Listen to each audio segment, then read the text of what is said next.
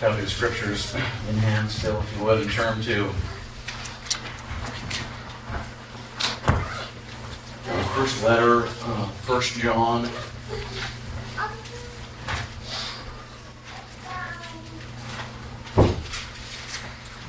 Reading verses 1 to 6. 1 John 4, verses 1 to 6. Before I hear God's let's pray once more for your blessing on the reading, hearing, and preaching of that word. Let's pray. Dear Lord, our Heavenly Father, we long for you. We love your law, Lord. May it indeed be our meditation all day long. We're blessed, Lord, our gracious Father, whose love is revealed in your Son and whose word we love as the light of life. We pray, Lord, at this time now that you pour out your Spirit as we hear your word, as we hear from you, that in meditating upon it, our hearts might be illumined by your Spirit and our days filled with peace and joy.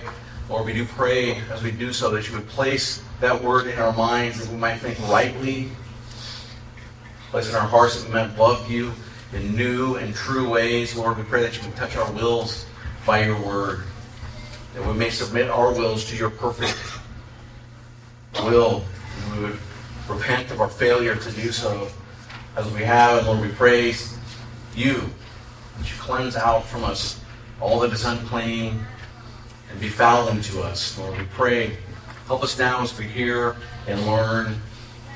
And as your people, we come again before you, asking, speak, for your servants are listening. It's in Christ's name that we pray all these things, and all God's people said, Amen. Amen. 1 John chapter 4, starting verse 1. Please give your full attention to the word of God.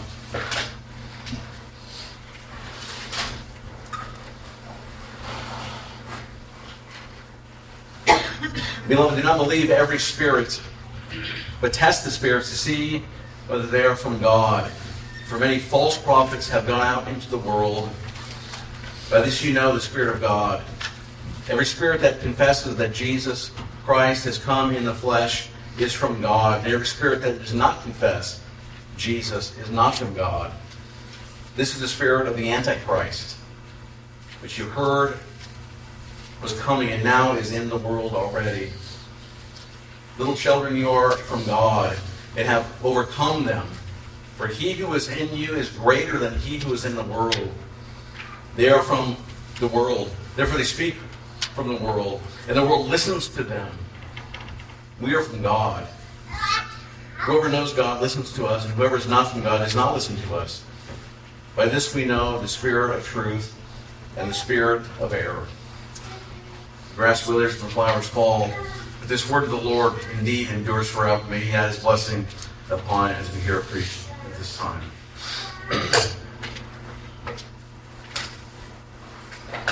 Well, this is a glorious day today, the Lord's Day. God has called us to worship indeed. He has called us to heaven itself. And our worship together is a foretaste of glory. Right? It is a pre-publication, if you will, of the heavenly, eternal life that awaits us, intruding into time, Lord's Day by Lord's Day, as his gift and blessing to us.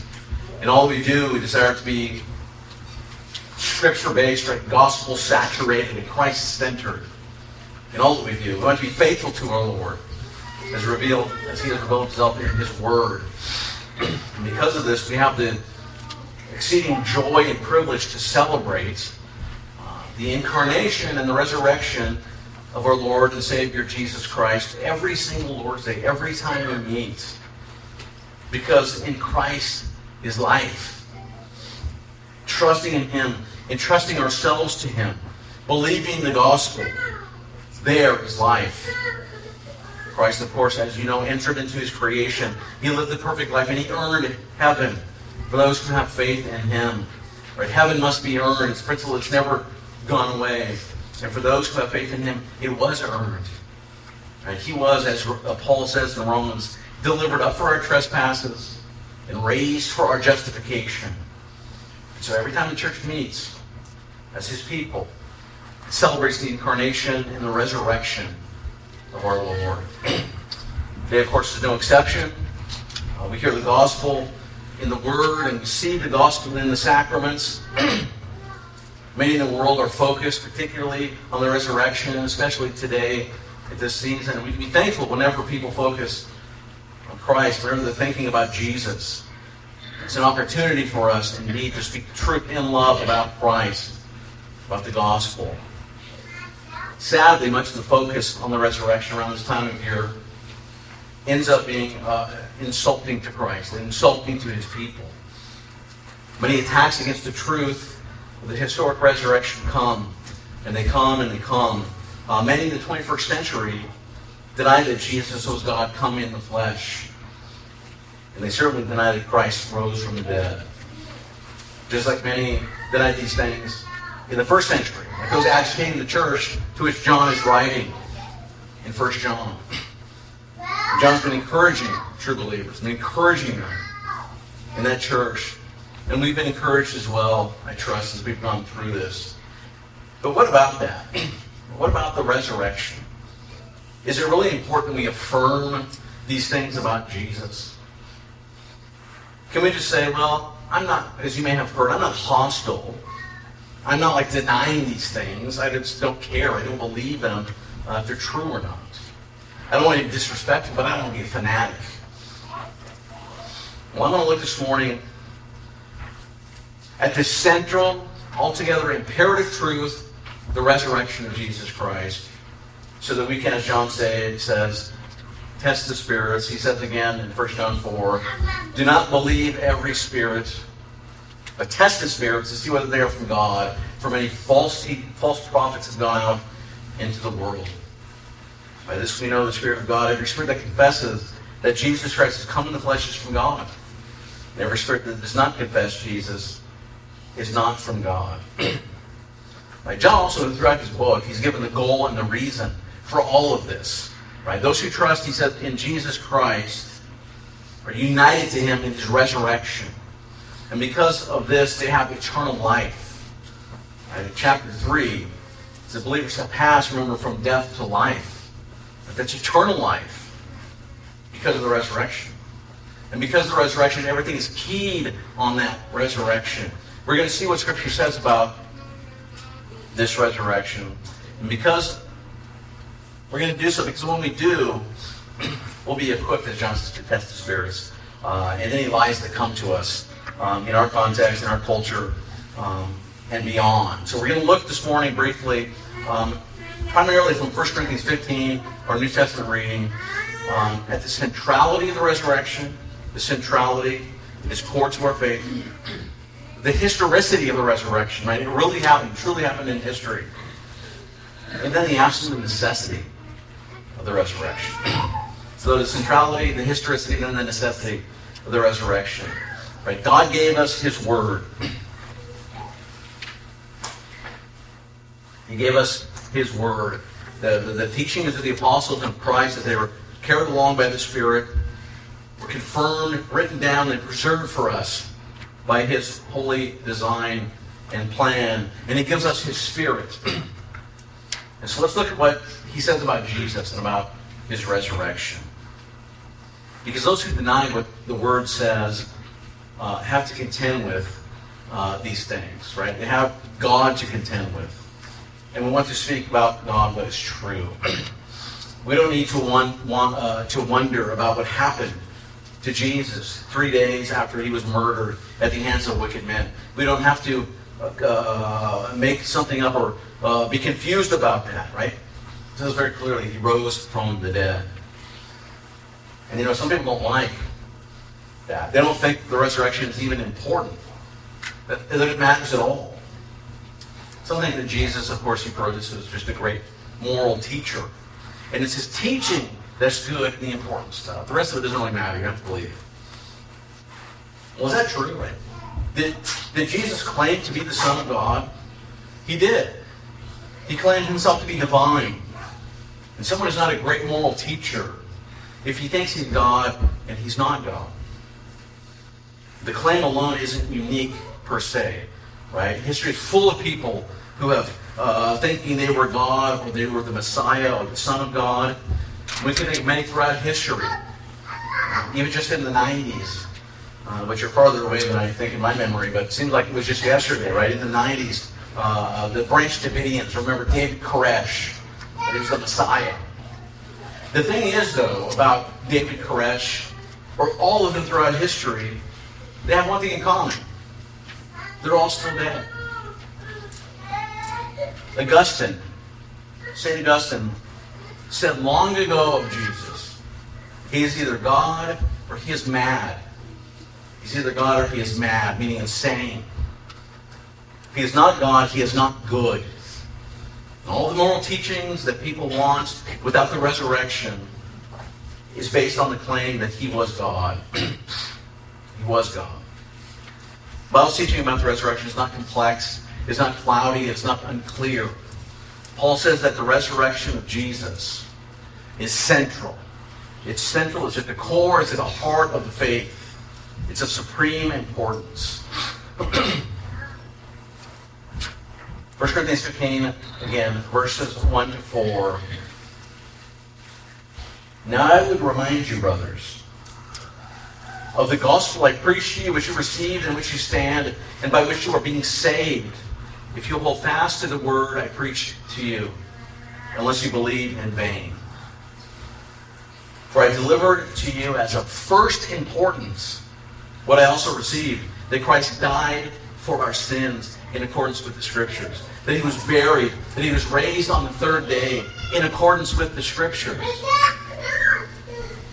And this is a good summary of the gospel, right? These verses 1 to 5. Right? They're a good summary. It's good for us to be. Somebody asks, what is the gospel? What is the core of the message of Christianity? Read those 4 verses to them. Right? It's a good summary. Christ died for our sins in accordance with the Scriptures. He was buried. He was raised on the third day in accordance with the Scriptures. The bodily resurrection is one of the prime elements of the gospel. And you see it there in verse 3. It is of first importance. Right? It means the foremost, the most important, the most prominent. Paul's saying the resurrection is the very essence of the gospel. In verse 2, we see Scripture emphasizes this. Right? Now I remind you, brothers, of the gospel I preached to you, which you received and which you stand, in verse 2, right? And by which you are being saved. You see, without the resurrection of Christ, it's not possible to be saved at all. Some people say things, and I saw this just a couple days ago. They argue. You don't need to believe in the bodily resurrection to believe in the resurrection, right? Have you heard some of these kinds of accusations? Like, I mean, you can learn from it, you can benefit, you can be saved, even if it's not true. Right? And by the way, bodily resurrection is kind of redundant. Right? Bodily resurrection means to rise again, to a rising up. And for the person who doesn't think it's important or didn't happen, they forfeited the whole thing. They forfeited everything. They distorted the gospel and replaced it with something that was man-made, derived from man's own machinations in his mind. And the gospel of the Christian church depends on the resurrection. Paul pulls no punches here. And so if a church doesn't affirm and proclaim and confess the resurrection from the dead of Jesus Christ, it's what? It's not a Christian church. So the first thing Paul highlights here is the centrality of the resurrection. The resurrection is central to the faith. Scripture says that the resurrection is core to the truth, to the faith. And it says that it really happened in history for real. And then in verses 5 to 11, right, we see Paul isn't just making this up, right, as someone would imagine that he is to encourage or to give some poetic imagery or conceptual point about becoming made new. These are the kind of things that we hear in culture, in the non-believing world. Paul gives the history, right, and he brings witnesses to bear. Right? It's central to everything, and it actually factually happened in history. Right? Verse 5 of 1 Corinthians 15, he says, and then he appeared to Cephas, and then to the 12, and then to more than 500 brothers at one time, most of whom are still alive, but some have fallen asleep. Then he appeared to James, then to all the apostles. Have you ever noticed this about what Paul says here? It's not a once upon a time kind of thing, right? It's not a fairy tale. Have you ever thought about this, though? How Paul says that all these people saw Jesus, more than 500, and he says most of whom are still alive. Why would he do that? Why would he add this detail? Because he's saying what? He's saying, hey, go find them. Go ask them what I'm saying. Listen to what they saw. Let them tell you. They're out there, and they can confirm what I'm saying. And then he says in verse 8, last of all, as to one untimely born, he appeared also to me. Right, as one untimely born. Right, this is talking about a premature birth. Paul was ravaging the church, you recall. Ravaging. All he cared about the church was what? To destroy it. And he's given testimony here to the truth of the resurrection. Right? He said, this is who I was. See the change in me. After I saw the risen Christ, after Christ got hold of me. And this is a powerful testimony to you that Christ has been raised from the dead. So Paul's putting himself forward as evidence of the resurrection because of the change in him that they clearly wouldn't have known.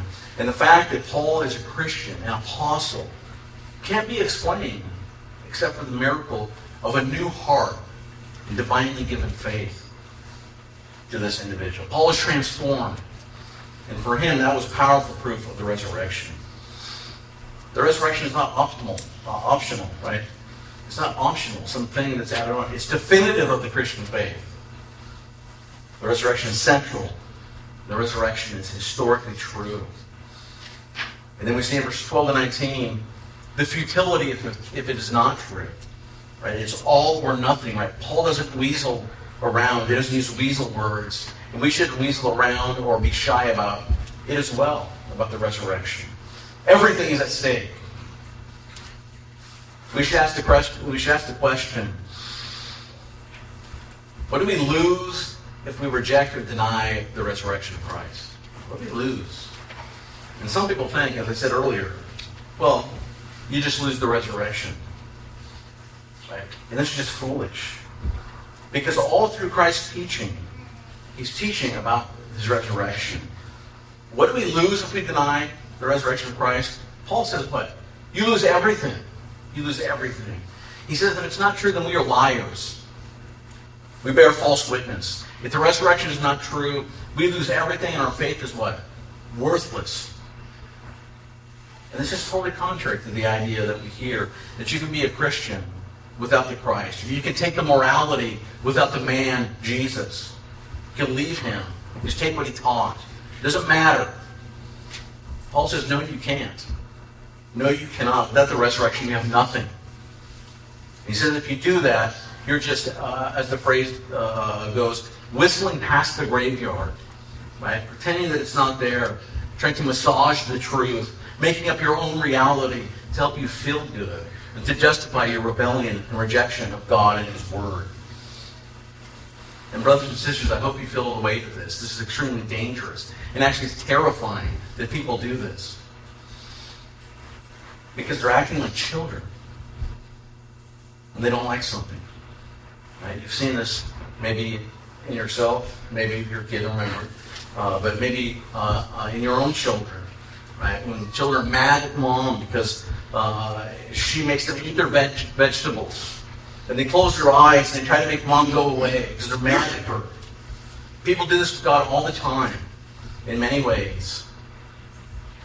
They just want things their way. And they think that they can just deny God, put him out of mind, and he'll go away. But he's not going away. In fact, he's coming again.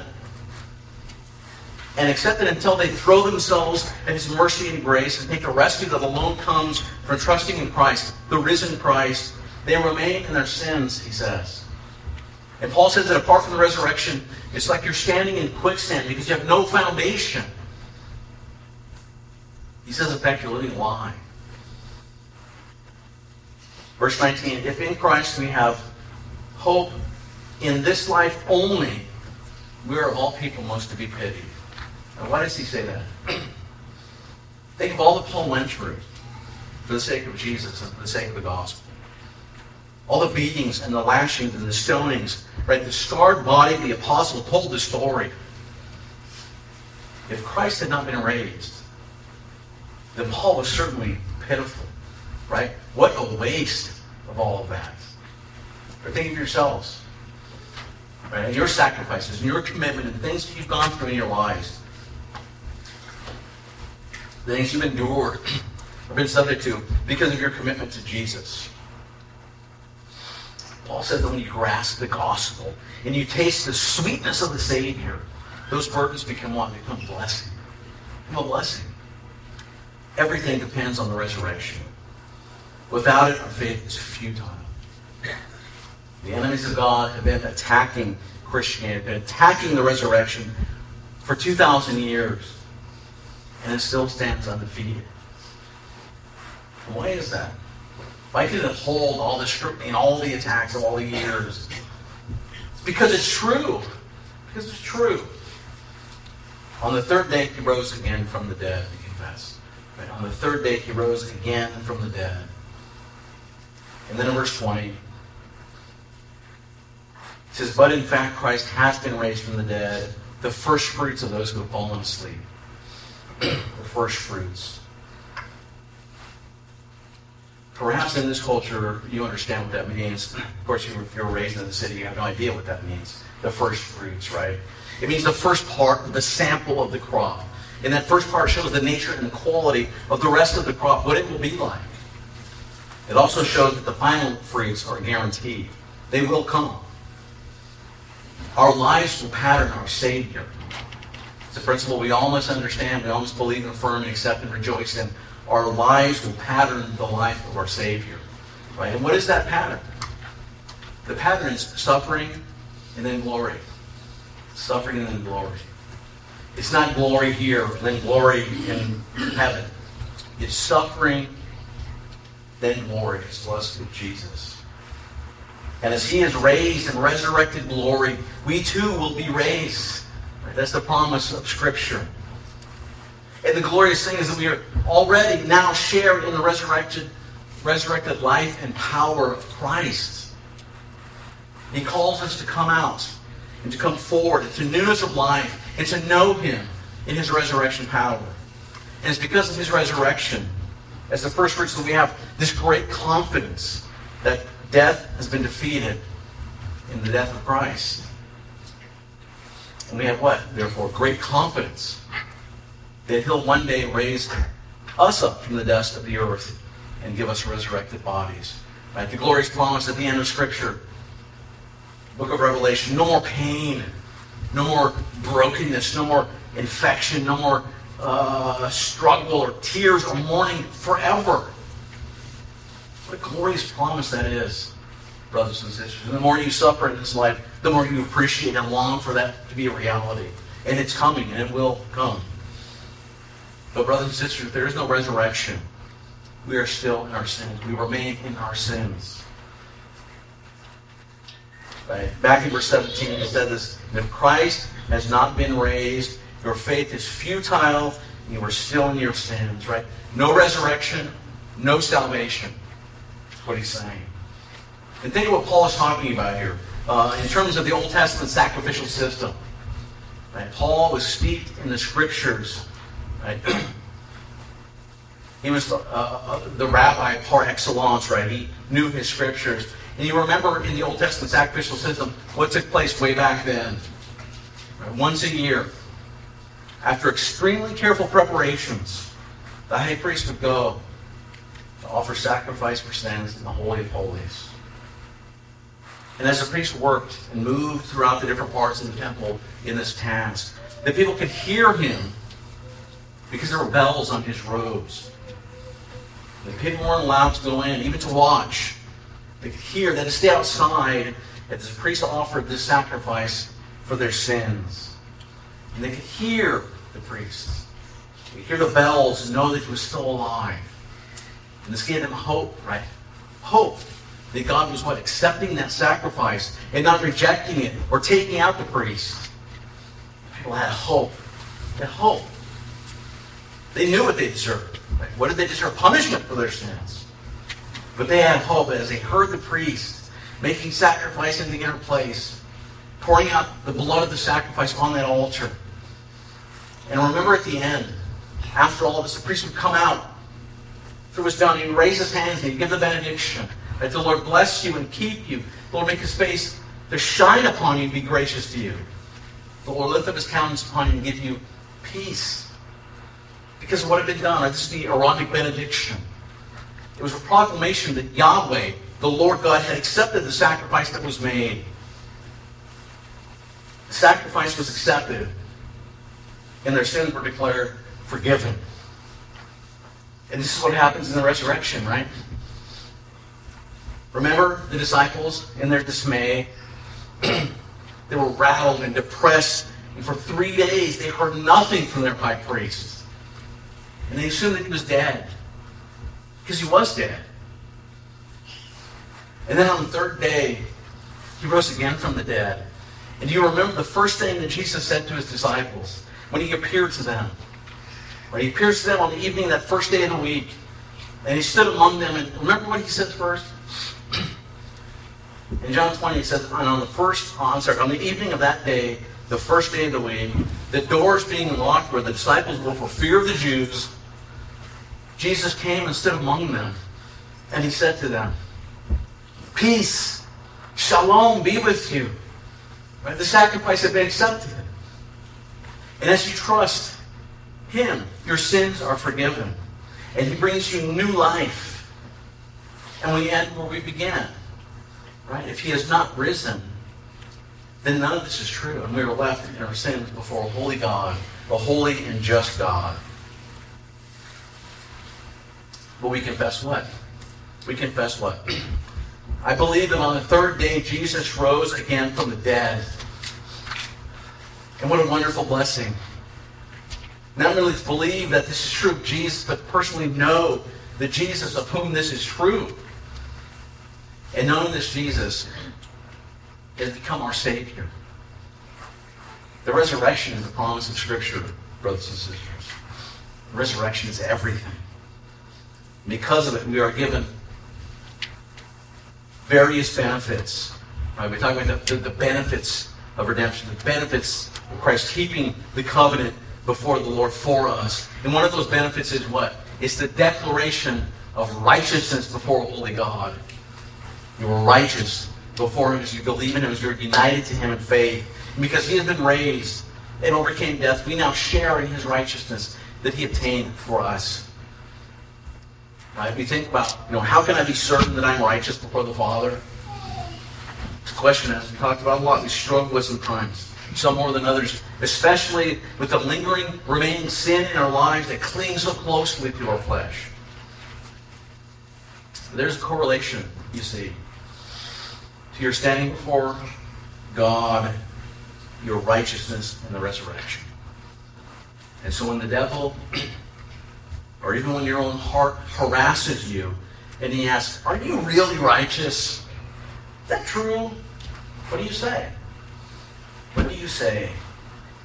Well, you respond with a question. And you ask right back, is the tomb empty? Did Jesus rise again? And that is your answer, brothers and sisters. The objective reality of a historical truth that happened. There's the benefit of that, the declaration of the truth and the assurance that we have. And then there's the benefit of growing in holiness, right? Making the Spirit making us more and more like Jesus in our daily lives as we die to sin and are made alive in him. And by Christ's power, by his resurrection power, we are also already raised to new life. You feel like you're just grinding away at life sometimes. Like you're just grinding away in the dregs of daily life. Not feeling very holy at all. What is the answer to those feelings? It's to trust that Jesus has already made you alive. To live out of that life, following him wherever he calls you. And then lastly, there's the benefit, of course, the blessed glorification that we will encounter, that we will experience, right? That final entrance into God's heavenly and holy presence in eternity, removed, apart forever, eradicated from sin. And I know sometimes the thought comes. I know sometimes we think, even us who believe, this just seems like pie in the sky. You've heard that silly phrase, pie in the sky? One of my professors used to say, give me more of this pie.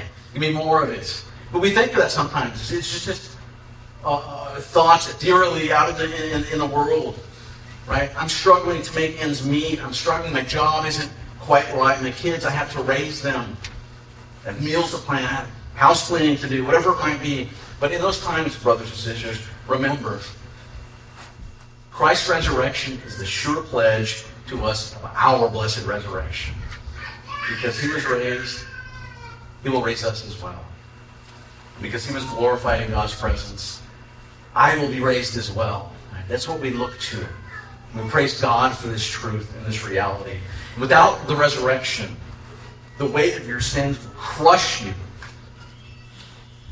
But with it, we are assured that all that Christ did is declared ours in our justification, is applied in our sanctification, and we will experience it in our glorification.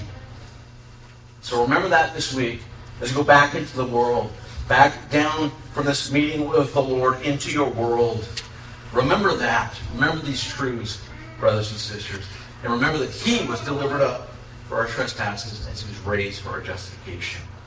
Let us praise him that all that needed to be done has been done. Right? He is risen. He is risen indeed. Amen. Let's pray. Heavenly Father, we thank you for the work of Christ in securing our redemption. Lord, we praise you that you sought in your plan to decree that this take place and that Christ has worked this reality for us. He has accomplished our redemption. And we praise you that the Spirit applies this to us in time individually and continues to grow us to be ever more conformed to his image. Lord, help us to believe these truths that we read. Grow us by them. Give us strength, Lord, as we continue to live our lives for him, Lord, and for your glory. But that you would be with us all. We ask in Christ's name. Amen.